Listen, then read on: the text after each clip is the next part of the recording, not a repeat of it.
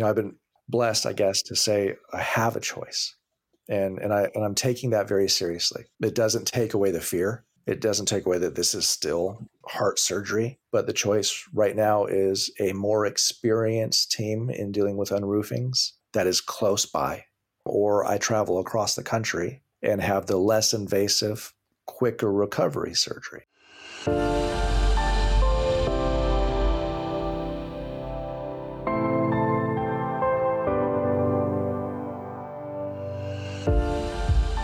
Welcome to Imperfect Heart, a place for you to join me, Jeff Holden, in conversations, discussions, and dialogue about our hearts and the impact myocardial bridges have on them. We'll talk with healthcare professionals, those in related fields that support our condition, and others just like us with stories of their myocardial bridge experiences. It's my intention for this content to inform, educate, entertain, and even motivate or inspire you in your personal journey on dealing with a myocardial bridge. Most importantly is to have you leave each episode with hope, knowing you're not alone and that what you're experiencing is real. I could not be more excited to share what I'm about to share with you as I begin the program today. Many of you have not yet had surgery. Many of you may not even have had complete diagnosis as to the severity of your condition other than to be in various degrees of discomfort or pain. And depending on that severity, concern for your very own lives. I get it. Uncertainty of our condition is one of the worst places to be. I have had many inquiries from listeners to the Imperfect Heart episodes, each one as unique as the other, and each one as moving. For me, these are quite emotional as I understand where many of you are coming from. However, I focused on the medical and post-surgery stories of those who have been fortunate enough to have been unroofed to date. What I've seen, in addition to those incredible stories of perseverance and pursuit to accomplish the goal of proper diagnosis, to relief of symptoms through the most appropriate means, is that many of you are still in the process stage, still wondering what's wrong, still waiting for formal tests to determine if surgery is an option, a relief of the symptoms our bridges create. As a result of what I'm hearing from you, I've decided to add a second monthly episode within Imperfect Heart called Journeys. I'll talk with people like so many of you that have not had a formal diagnosis yet, that have gone from fully functional adults to couch potatoes, unable to do much at all due to the severe chest pain activity creates. Journeys will be the variety of stories we'll hear on the steps others have taken or are taking prior to surgery. We'll stay in touch and post their progress, or lack thereof, on the website myimperfectheart.com, so you can see exactly what's going on with them in a very linear fashion. Journeys is meant to be everything up to the surgery that may help others in the same space, looking for answers, debunking myths, and taking their health into their own process of advocacy. Have we got a story for you in this episode?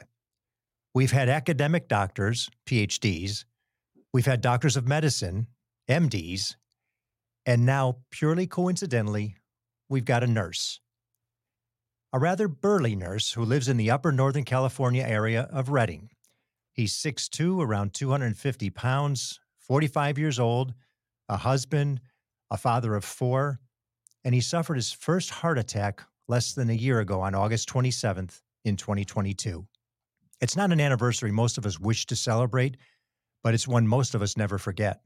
As so many of us pre-surgery have done, his is a mission of self-advocacy, and the efforts he is going through to determine what's best for his situation is not only impressive, it may give some of you comfort knowing you're doing exactly the same thing, asking the same questions, and in many cases, getting different answers. That's not all bad. We're all different people, and our cases present differently. But I think we would all agree there are some standards and we have some expectations of our doctors, our cardiologists, and our surgeons. We're going to hear the desperate attempts to minimize the pain or angina created by his myocardial bridge, the process to get an accurate diagnosis, and where he is currently as he contemplates options for sternotomy or the possibility of robotic unroofing. I'm very pleased he's willing to share his progress to date as he's getting closer to a decision to finally have his unroofing surgery done. Jeremy Hester, welcome to Imperfect Heart. Thank you very much. I appreciate it. So, would you share with us what caused you to get started down this crazy, unsettling route? I mean, what happened that you knew something was wrong? Right. You're a nurse. I I am a nurse. I am an ER nurse. So it's another busy day in the ER in our little busy community. And I went to have lunch and I started having a little bit of chest pressure. And that was around somewhere between noon and 2. And it was funny because I met my wife for lunch. She's also a nurse. And I met her and she saw me and she said, you look like things aren't going well. What's going on? I'm like, you're giving me chest pain because I joke like that. And I was having chest pain, but it wasn't your typical chest pain. All it felt like, it wasn't, the signs that we look for: crushing chest pain, shortness of breath. And I'm working super hard, so I'm already short of breath. So I just kind of push it to the side, ignore it. And as I was going home, walking up the driveway, my wife met me outside and she, of course, made the notation that you don't look so good. And I said, well, I have chest pain. And she said, why is it every time that you see me, you have chest pain? Making a joke. So throughout that evening, we kind of sat on the couch and I got paler. I got diaphoretic. And those are not my normal diaphoretic sweaty. And those are not my normal ways of presenting in the evening. So about 3 a.m, it woke me up. The chest pain, the discomfort woke me up. The next day I go into work and I promised my wife that I would do a 12-lead EKG when I got to work. One of our float nurses came by and she said, do you need any help with any of your patients? And I said, no. And then I suddenly remembered promising my wife. And so I said, actually, I need you to do a 12 lead. And she said, on which patient? I said, on me. Mm-hmm. And so we went to another room. She did a quick 12 lead. And my 12 lead, like most of us, it was indeterminate. It didn't look right, but it didn't show that I was having a heart attack. There was a section of the 12 lead that might possibly look like I was having a potential pulmonary embolus, but it was such a stretch that my charge nurse ended up saying, you need to check in.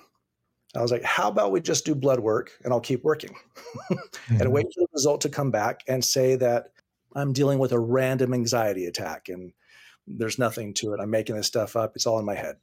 That's where I wanted to go with it.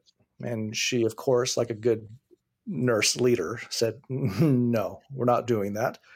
You go and clock out. You're now a patient. So we did so. We took blood work and time kind of started flying by. And the emotions, obviously, because I'm healthy. This is not supposed to be happening. And ultimately, in the back of my head, I thought, it's going to be nothing. This is all in my head. And so when she came back with the positive troponin, my troponin ended up being 1.86, I believe. And that is clearly that something's wrong. And that shocked me. I mean, I immediately started tearing up and I was like, whoa, wow, that's a tough one. Mm-hmm. So that was hard to face as someone who has never been really sick. We had just so happened to have our interventional cardiologist that came on that day, one that I respect incredibly. And she took me straight to the cath lab and did a cath. My cath came back completely clear. And she noted, I'm going through the process in my head, like, wait, how is this clear? How do you connect a troponin like that, to on a healthy person to having a heart attack? I don't understand. And she said, well, you have a little bit of a bridge, but it's such a small bridge, I wouldn't think it would do anything. So we're brainstorming. I'm still on the table. And we're brainstorming, could I be having spasms? And she said, it didn't, while I was in there, it didn't show that you were having any of those. But the theory that we're going to go off of right now is that you have spasms. Mm-hmm. We're going to call it Prinzmetal angina and spasms that cause, heart pain. So Kudos to her, because that's something that so many docs miss. And they yes, just dismiss it before they even have the discussion. But not only did she point out to you that you've got a bridge and the identification, it's a relatively short bridge. I don't think it could be, but maybe. And Yeah. she went right into the spasm discussion, which that's a perfect progression. It's great to hear. It, to be honest, is pretty amazing. So she explained to me that she's had a few patients like this in the past, and ultimately most of them resolve on their own. And so she told me to expect within take a couple weeks, expect within 2 to 3 months that things will get better. And so immediately she gave me, I believe it was amlodipine, and she gave me aspirin and sublingual nitroglycerin. And she said, whenever the pain starts, take a sublingual, and over the next few months, it'll resolve. So I knew I was going to be off for a few weeks. And so my family decided to take a holiday, and I grew up in Hawaii. And so when we decided to go back and just try to relax as much as possible. And so we immediately left and went to Hawaii and, visited my family there. And the problem was it wasn't relaxing. My chest pain got worse. And so the day we were leaving, my ankles, all of a sudden, my lower legs just blew up. They swelled up, and the chest pain got worse. And so, and new little symptoms were happening, like to the point where, like, it was scary, you know? To be clear, we're having this conversation for anybody who's just picking up on it, maybe isn't aware. You have not had surgery yet. No, You still have angina. You still have the chest pains. They've progressed. They've gotten a little bit worse, as they tend to do once the symptoms present, because the compression of the artery from the bridge doesn't improve until something causes it to improve. right, right. So, to bring that story to a close, came back to the States in that period of time. It was about 10 days, and I went through a bottle and a half of nitro in 10 days. So fast forward, I come back to the States and come back to our, Northern California and fly into Sacramento. And we talked to the interventional cardiologist, and she informed me that is not normal, that I should probably go ahead and go to the hospital. And she'd already talked to the doctors there as UC Davis. But my concern was if I go into the ER and I don't have elevated troponin, they're just going to kick me to the street. They're going to say my labs are normal, go home.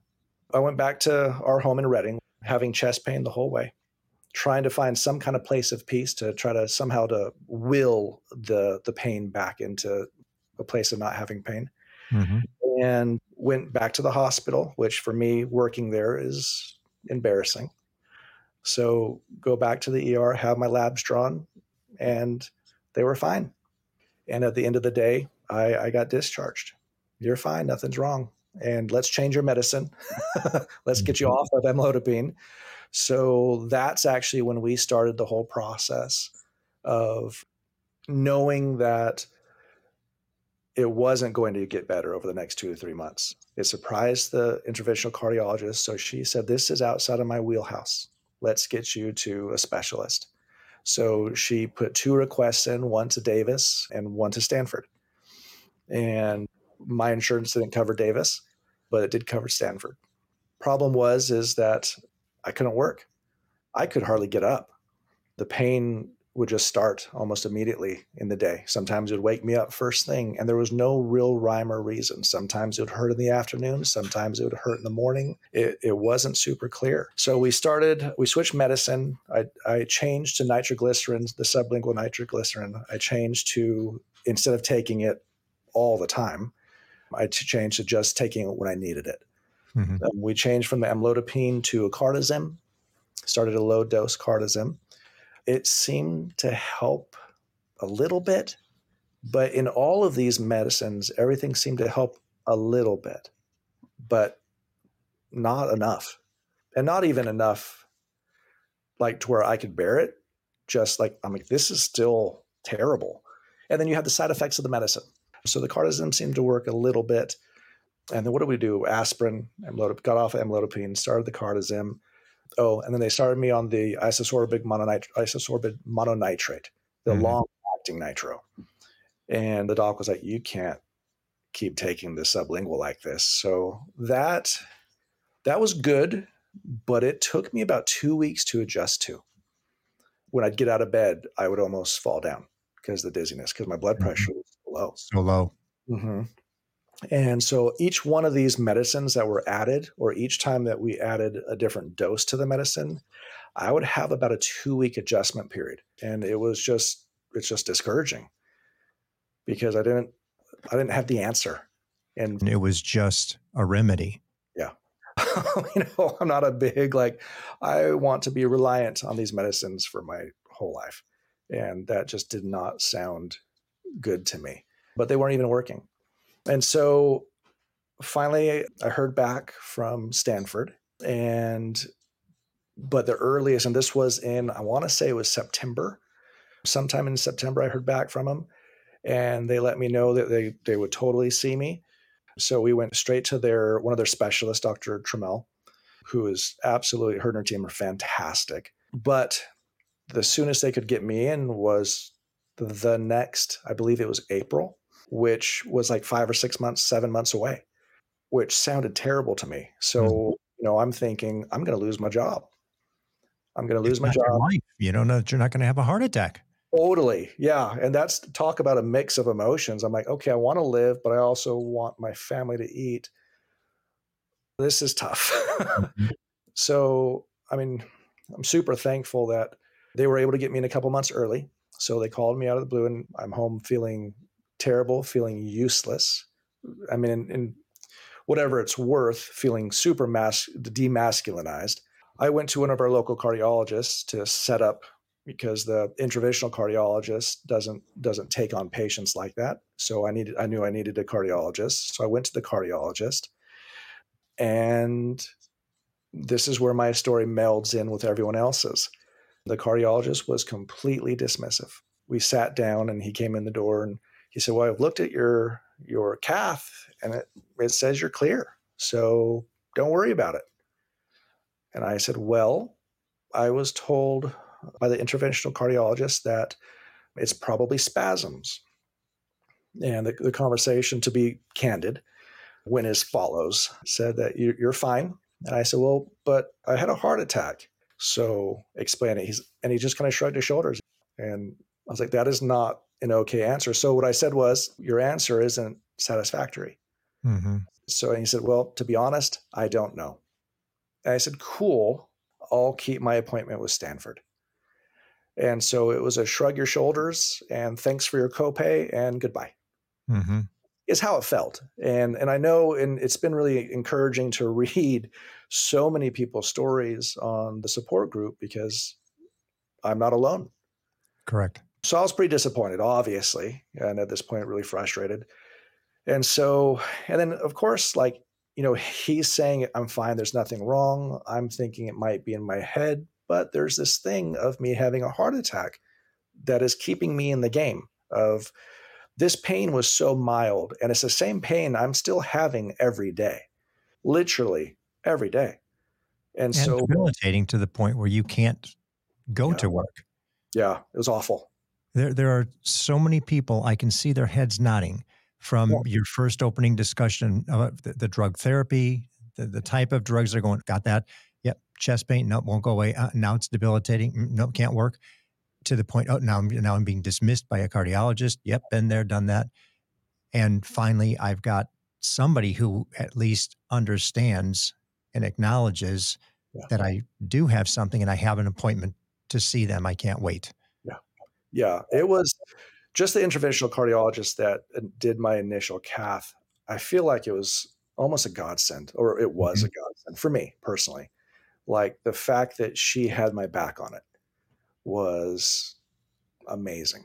She Because, saved you a whole lot of time yeah, because she there's did. people that it takes them a year just to get to the point of somebody to a year, some people many years. Right.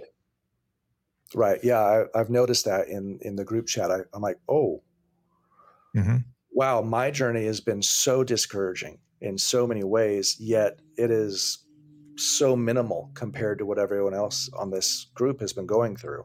And so I count my blessings in that. So now you're off to Stanford Yes. for your provocative test, Dr. Yeah. Tree. So I travel down. It's a different level. And I'm in healthcare. I've worked at hospitals, and Stanford is next level for sure. the professionalism of everyone from the bottom up. It was an amazing experience. So I sit down.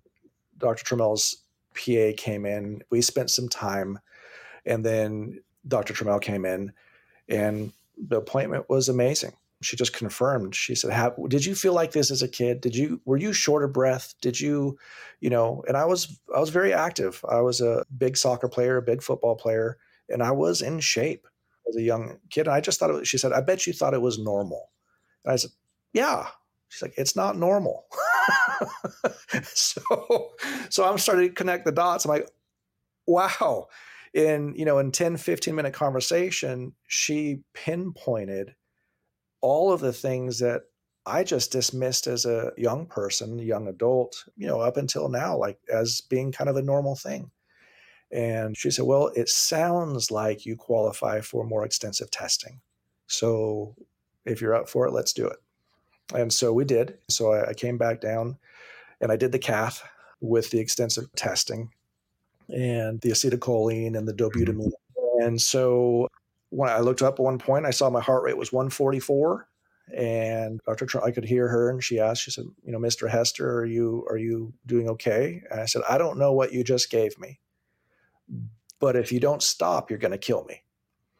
Was that not the most unusual experience to be laying still and just feel your heart go from a resting heart rate to more, to more, to more, to more, to th- the most exertion you could ever put on it? It's like, is this really happening?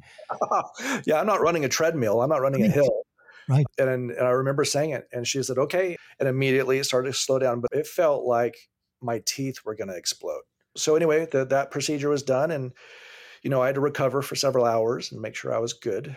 What they're doing for the people who have not had this Oh provocative yes. testing is they're diagnosing not only the severity of the spasm because they have flow meters in your artery at that point, but they're also diagnosing the flow forward and backward under stress and rest. Yes. Okay, Yes. and not to get technical in terms of what they call it, but that's Sure. the genesis of what they're trying to get out of that test. Right. Yeah. And so at the end of the day, they came out, and I was hoping for one or the other. And unfortunately, I was told that I had the words that were used very specifically was I have severe diffuse coronary artery spasms and I have a significant bridge. That was disappointing. Mhm. But also, and I'm not gonna put words in your mouth, was it not comforting to know, all right, now at least we know. We know what's causing this. The uncertainty of it is over. We know this is what these symptoms are. They're being caused by this bridge. And at least I'm one step closer to some resolution. Yes. Mhm. Yes. And yeah. So if you take away my propensity to want to live in this reality that nothing's wrong, it That'd be was called denial, which we all do. totally, absolutely. For some reason, I don't know why it's so difficult for us to say I had a heart attack. Yeah. I don't like that at all. I still struggle saying it's like I had a heart attack. How did I have a heart attack? I took care of myself. Right. You know, and I heard you say it, and I'm sure a lot of other people out there, and we laugh about it because it's a reality. We have to accept the fact that it happened, but it's not our image of a person that has a heart attack typically, no matter who you are, no matter what you look like. If you had that heart attack, the person you look at in the mirror isn't the person that was supposed to have a heart attack. So at that point, the conclusion that they had was because right before my meeting, within the 2 weeks of me initially seeing them and then coming back for the cath, they decided to put me on, what was it? I think Bistolic. So the beta blocker, Mhm. I believe. I can't remember exactly. But the goal was in that whole process to, no, they changed the medicine. That's what it was. They changed it to something else. And I responded well.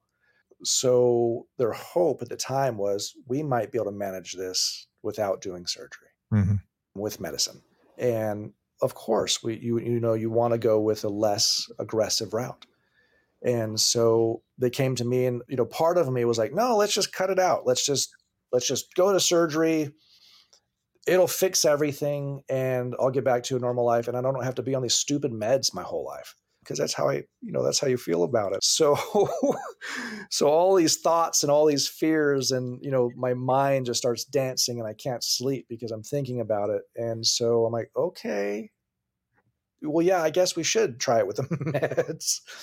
Well, like all the other medications, they worked for a time, kind of, and then they stopped working. It wasn't giving me the quality of life. And so we spent the next few months, every 2 weeks, I would have a phone appointment with Stanford, with Shannon, Dr. Trammell's PA. And it was fantastic. I mean, amazing care. And we would talk about it. We'd talk about my symptoms. And then we would talk about the potential medicines that we could change. So we quite literally were practicing medicine through adjusting the pharmaceuticals. How long do I wait before it's actually causing damage? So these are the thoughts that are going on. And to the point where we tried me on antipsychotics, on several antipsychotics, antidepressant, however you want to, whatever sensitivities you don't want to offend, antidepressants. And I appreciate you saying that because a lot of people don't even want to address that. Maybe there may be somebody who has symptoms Yeah, and that might help them absolutely. because we don't know what's the root cause of this. And not everybody's symptoms are caused by the same thing. Right. And true to the point of many cardiologists, a lot of bridges are benign. So they could be triggered by something. So I appreciate the fact that you did bring that up. Yeah. I'm going to push you along to the next step there. So you went that route and you kind of said, well, maybe there's an organic route I can go. Yeah, I was so frustrated. A doctor friend of mine sent me a few articles from the NIH that were CBD's effects on endothelial inflammation in rats. I just want to not die, really. And so it's not something I per se believe in on a personal level, but I was so frustrated. I was willing to kind of do anything. And so I went and got some gummies and trial and error. And lo and behold, it worked every time. I didn't have any pain. I would take the gummy and in about 30 minutes, pain. Now, and this is in combination with the other medications I was on. Mm-hmm. So it was very encouraging on one hand for me. It could control the pain. And it was the first time I had a string of painless days since the whole thing started in August. And it worked for 4 days. And on Mm-hmm. the fifth day, it stopped working and went back to what it was before, just like all the other medicine. So then talking with Shannon, she's like, well, Jeremy, we're kind of at the limit of exhausting the medicine. It might be time to start talking about surgery. And all of a sudden, the reality of that scared me. Mm-hmm. And so, of course, I'm like, wait a minute. I know I kind of wanted it before, but getting my chest opened up is really scary for me. And so I asked if we could try adding a beta blocker to the calcium channel blocker. Generally, they don't want to do that because the effects on the heart rate and your blood pressure are really bad. So we did. We added a low dose of that. The combination of what I've been doing has given me the best results so far. I still can't walk a block. Mm. I still can't exercise. But when I'm sitting here on the couch talking to you, it doesn't hurt for the first time in 8 months, which is a positive, Mm-hmm. but it's not a way to live. So it's So definitely exertional under this particular medical regime. it's both. So if there's an increasing anxiety, Mm. it'll cause it too. We Yeah. fast forward and we start talking about needing surgery. And so we set up an appointment. So as so many people in the group are aware, Stanford has the leading research, as far as I know, for myocardial bridges. And in Dr. Boyd, one of the leading surgeons. Are we having this meeting to determine whether I qualify? And so my understanding going down there was like, oh no, you do qualify. So I had the meeting with Dr. Boyd and his PA. He really took the time to explain things, go over the pictures, to talk about the potential fears of surgery, and to give me time to really think about it. Mm-hmm. And, I had questions where I'm like, I'm kind of wanting to nail you down on some of these questions. And he's a great surgeon. He was like, can't nail me down on those because there's a lot of unknowns still. Right. One of the things that is said is like, what is a correlation between endothelial dysfunction, the spasms? What is a correlation between the spasms and the bridge? Mm-hmm. If you unroof me successfully and you fix the bridge, is that going to fix the spasms? And the short answer I believe I got was that there's not a guarantee. We think there's a correlation, but again, we can't put our name to the fact that there is or there isn't. And that's honest. For those And of us on the other side of this conversation right now, hearing you speak where you are, again, not unroofed yet, you're pre-surgery, we're yes, going, yes, there's a connection. It does work. It does minimize the spasms. totally. You, Rob Thornett, myself, the people we've already had on the show, we're all going, no, it's okay. Jeremy, Yeah, it's okay. It does work. I know. And I'm like, but what if I'm that one guy? Right. Like, even asking Dr. Boyd, I'm like, so how many people die on the table? None. And I'm like, but what if I'm the first?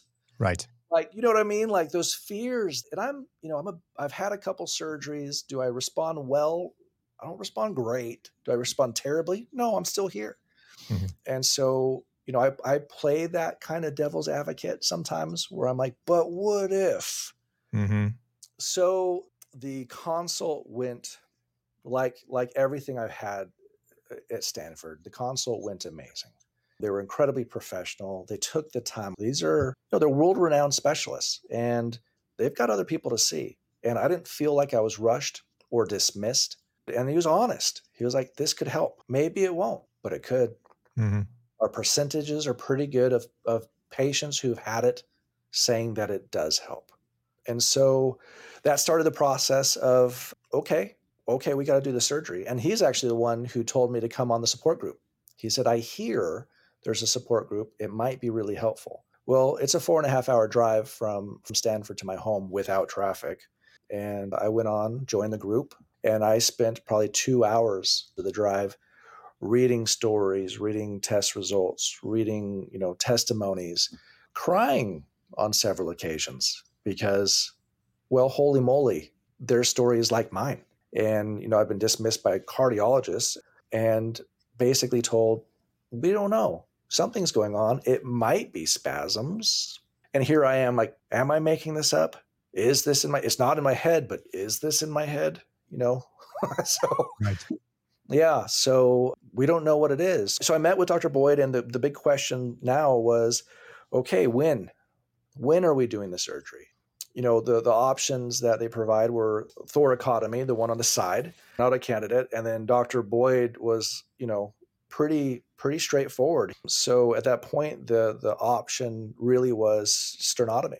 I'm a little nervous, and I shouldn't be because I'm going to take care of it, but and then it's Stanford, it's Dr. Boyd, so I'm going to be fine. But it was still, there's still a fear there.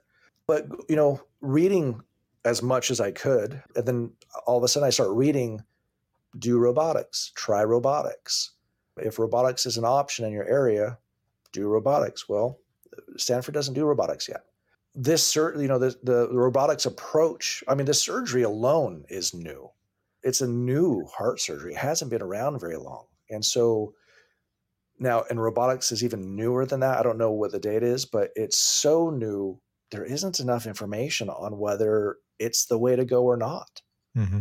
And for me, that's scary. It was enough to play on my fears, enough to play on my concerns. And, medically from the surgical site, recovery is stated to be about 3 months. Mm-hmm. Somewhere between 3 and 6 months is what I'm told. So Everybody is different. There are no two of us alike that's in right. any way, shape, or form. Our deformities are different. That's right. The Right. process to fix us is different. And again, no two are alike. Even our chemical makeup is different. The way our hormones produce is different. So it's very hard and frustrating sometimes for somebody to just put out a blanket statement. No, it's not. It's not really like that. Right. But to the point of, I hear you very, very clearly stating, you know your body pretty well. Mhm. and you understand it well. And for those who do, they're going to come out much better on the other side of this thing than those who don't and just try to motor through and get resolved and maybe don't understand all the nuances of the entire process. So Right. I want to get you from the sternotomy discussion to the robotics. And I understand everybody's concern when they think, okay, this is faster. I'll be back to work. I don't have to worry about lifting as much because that's my job. Right. But there's also that fear of the sternotomy and I'm being cut open versus this robotic thing that I don't get opened up as much and et cetera. So you've done some extremely powerful self advocacy on this because not only have you vetted well Dr. Boyd's process and Stanford's process, but you've now actually had a conversation with another doctor who does robotic surgery, correct? I Or at have. least his team. Yes. Well, both his team and him. So I started doing research, and there were several, really only a handful, but for me, a list of 3 to 4 robotic surgeons that did robotics, did Mhm. the unroofing robotic approach that I potentially was interested based on primarily, honestly, based on people in the group. And so I started looking into their numbers, their websites, their reputations, and I settled on Dr. Balke at the University of Chicago. Mhm. And so I did speak both to the nurse practitioner of Dr. Balke and Dr. Balke, and it was a consult that was very similar to Dr. Boyd's, very professional. They answered my questions thoroughly. It was a great conversation. A lot of questions were answered. And it's a tough one because the robotics and the traditional approaches aren't enemies, but they're not friends. And, some of the old school docs would say, no, robotics is not experienced enough. And that's true. It's not. So the fear for me was, mm, do I go with the sure hand and potentially lose my job? Because the recovery is going to be so long that I don't have job security. Mhm. So that was my big fear. I've already taken enough time off of work, and now I've had to go back to work to keep from losing my job and to keep my insurance and that process that I'm Mhm. sure everyone is having to go through to one degree or another. So now I'm back at work having to pop nitros all the time to ride this real fine line of having another heart attack just so that I can have insurance to have a surgery to potentially save my life. So it's a tough road, right? And so one of the biggest allures of doing robotics is the recovery time. Like, just to share my process as I'm going through this, because I haven't made the decision yet on which one. I had the sure hand, the amazing experience at Stanford, absolutely professional group of people who are definitely the leaders in myocardial bridges and know what to do and know how to fix it. I have no Mhm. doubt. But my big fear is the recovery time. And with my job, that's gonna be a bit to be able to do what I do. I think it's 5 punctures through the ribs, and one's a chest tube and the other one is the tech. Right. And with my chest cavity, like, how do you get over the heart? Where when you do a sternotomy, that is right over the heart, and that's hands in, and the approach is good. So I'm having to weigh, like, does it give a good view? I'm hearing one thing on one side, I'm hearing another thing on the other side. How much of that is just preference? So that's kind of how I look at it in the world. It's such a new way of doing it. Now, the numbers that I gathered are good on both, and the risks. There's a pros and cons for both. One of the big questions I had is, give me your percentages, give me your numbers, and the problem is they don't have enough to Mhm. to really have. We're not really comparing apples to apples. And so whether that's Dr. Boyd or Dr. Balky or any of the other doctors who do robotics, I have options. And I know that probably comes across as like a kick in the pants for some people because a lot of them would just love to have a surgeon that would say yes. And Agreed. so I don't want to take away from anybody that is walking through that because that my heart comes out to you. Like that's awful. Hmm. And this is just, I've been blessed, I guess, to say I have a choice. And I'm taking that very seriously, and very thankfully. It's not lost on me. It doesn't take away the fear.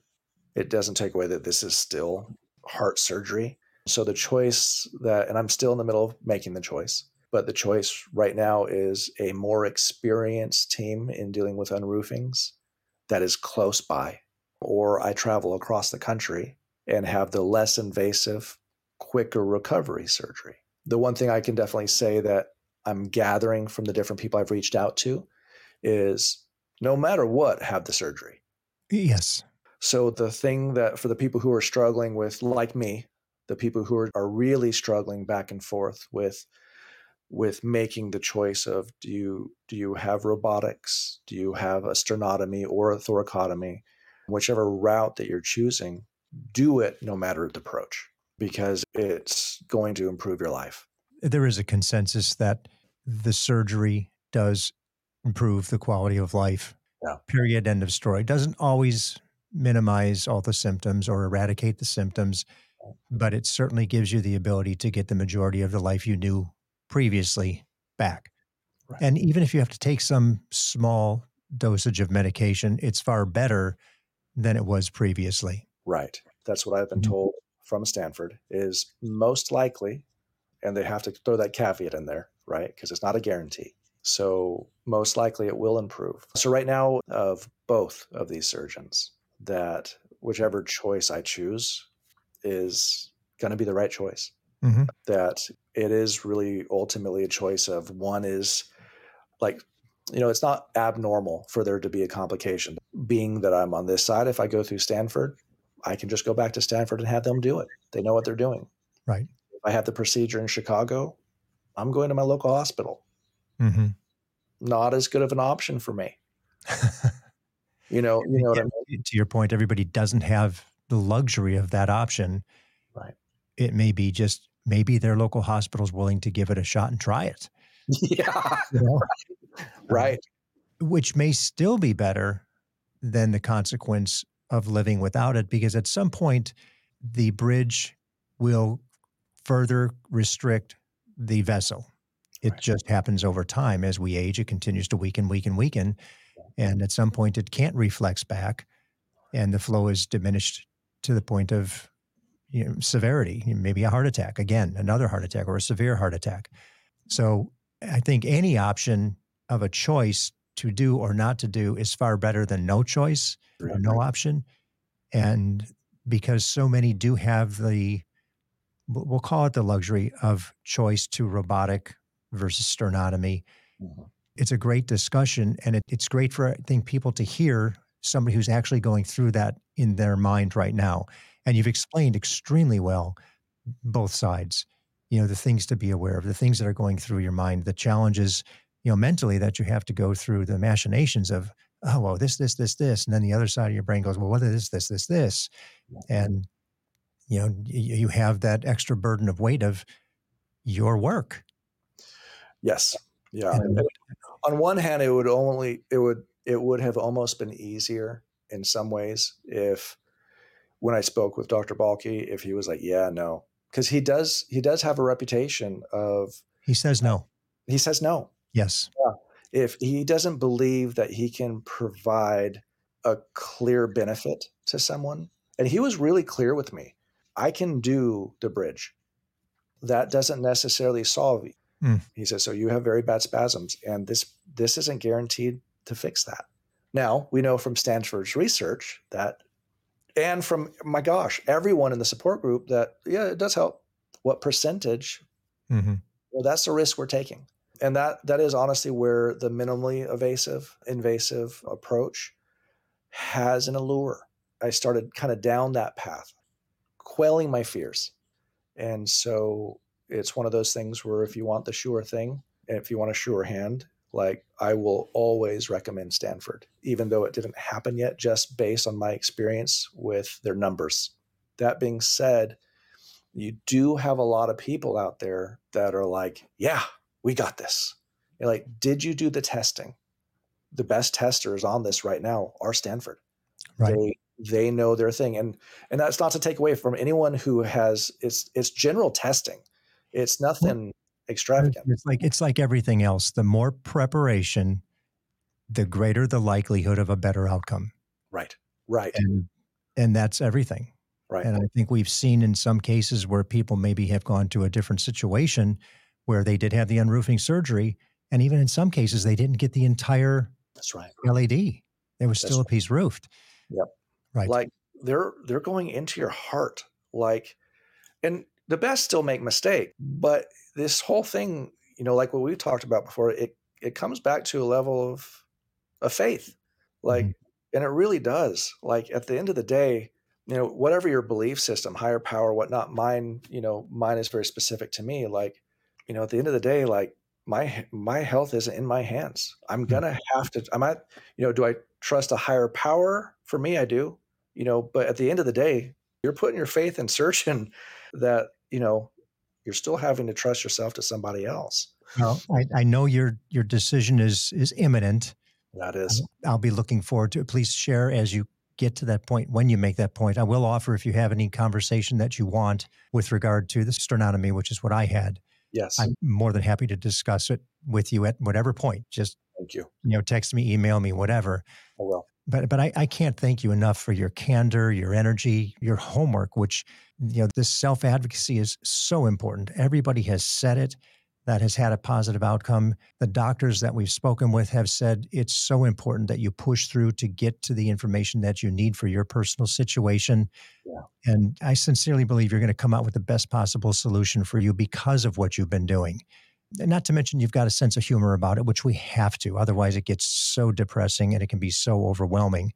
Yeah. But I really look forward to A, you making the decision, which is the first step in this, and B, the outcome post. Because you're going to have the surgery. And I so look forward to that 3, 4, 5 weeks post surgery when you're like, here it is. This is why I did this. Yeah. Yeah. So, Yeah. Because I can't live. I mean, ultimately, my choices are have the surgery one way or the other, or live on disability the rest of my life. not going to happen.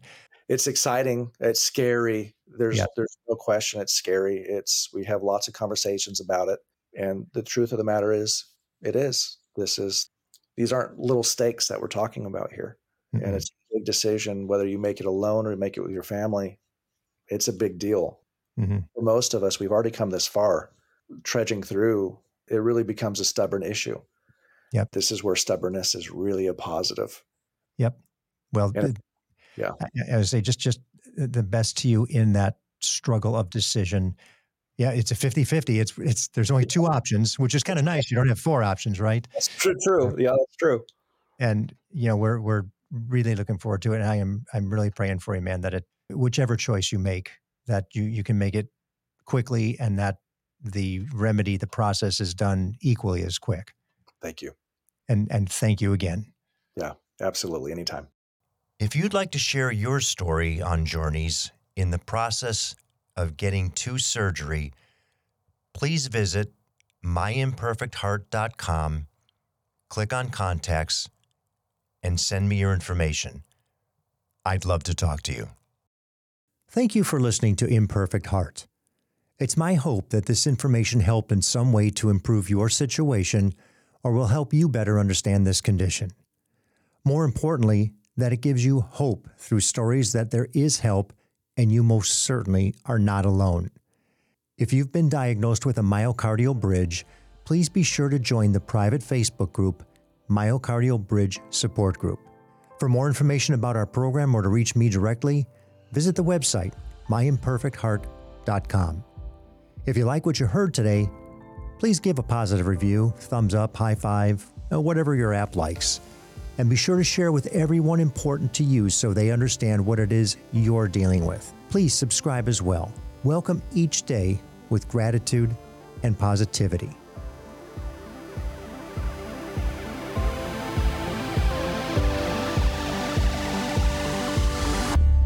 The views and opinions expressed in this program are solely those of the host and the guest and are not intended to provide, nor are they a suitable substitute for, professional care by a doctor, therapist, mental health professional, or other qualified medical professional.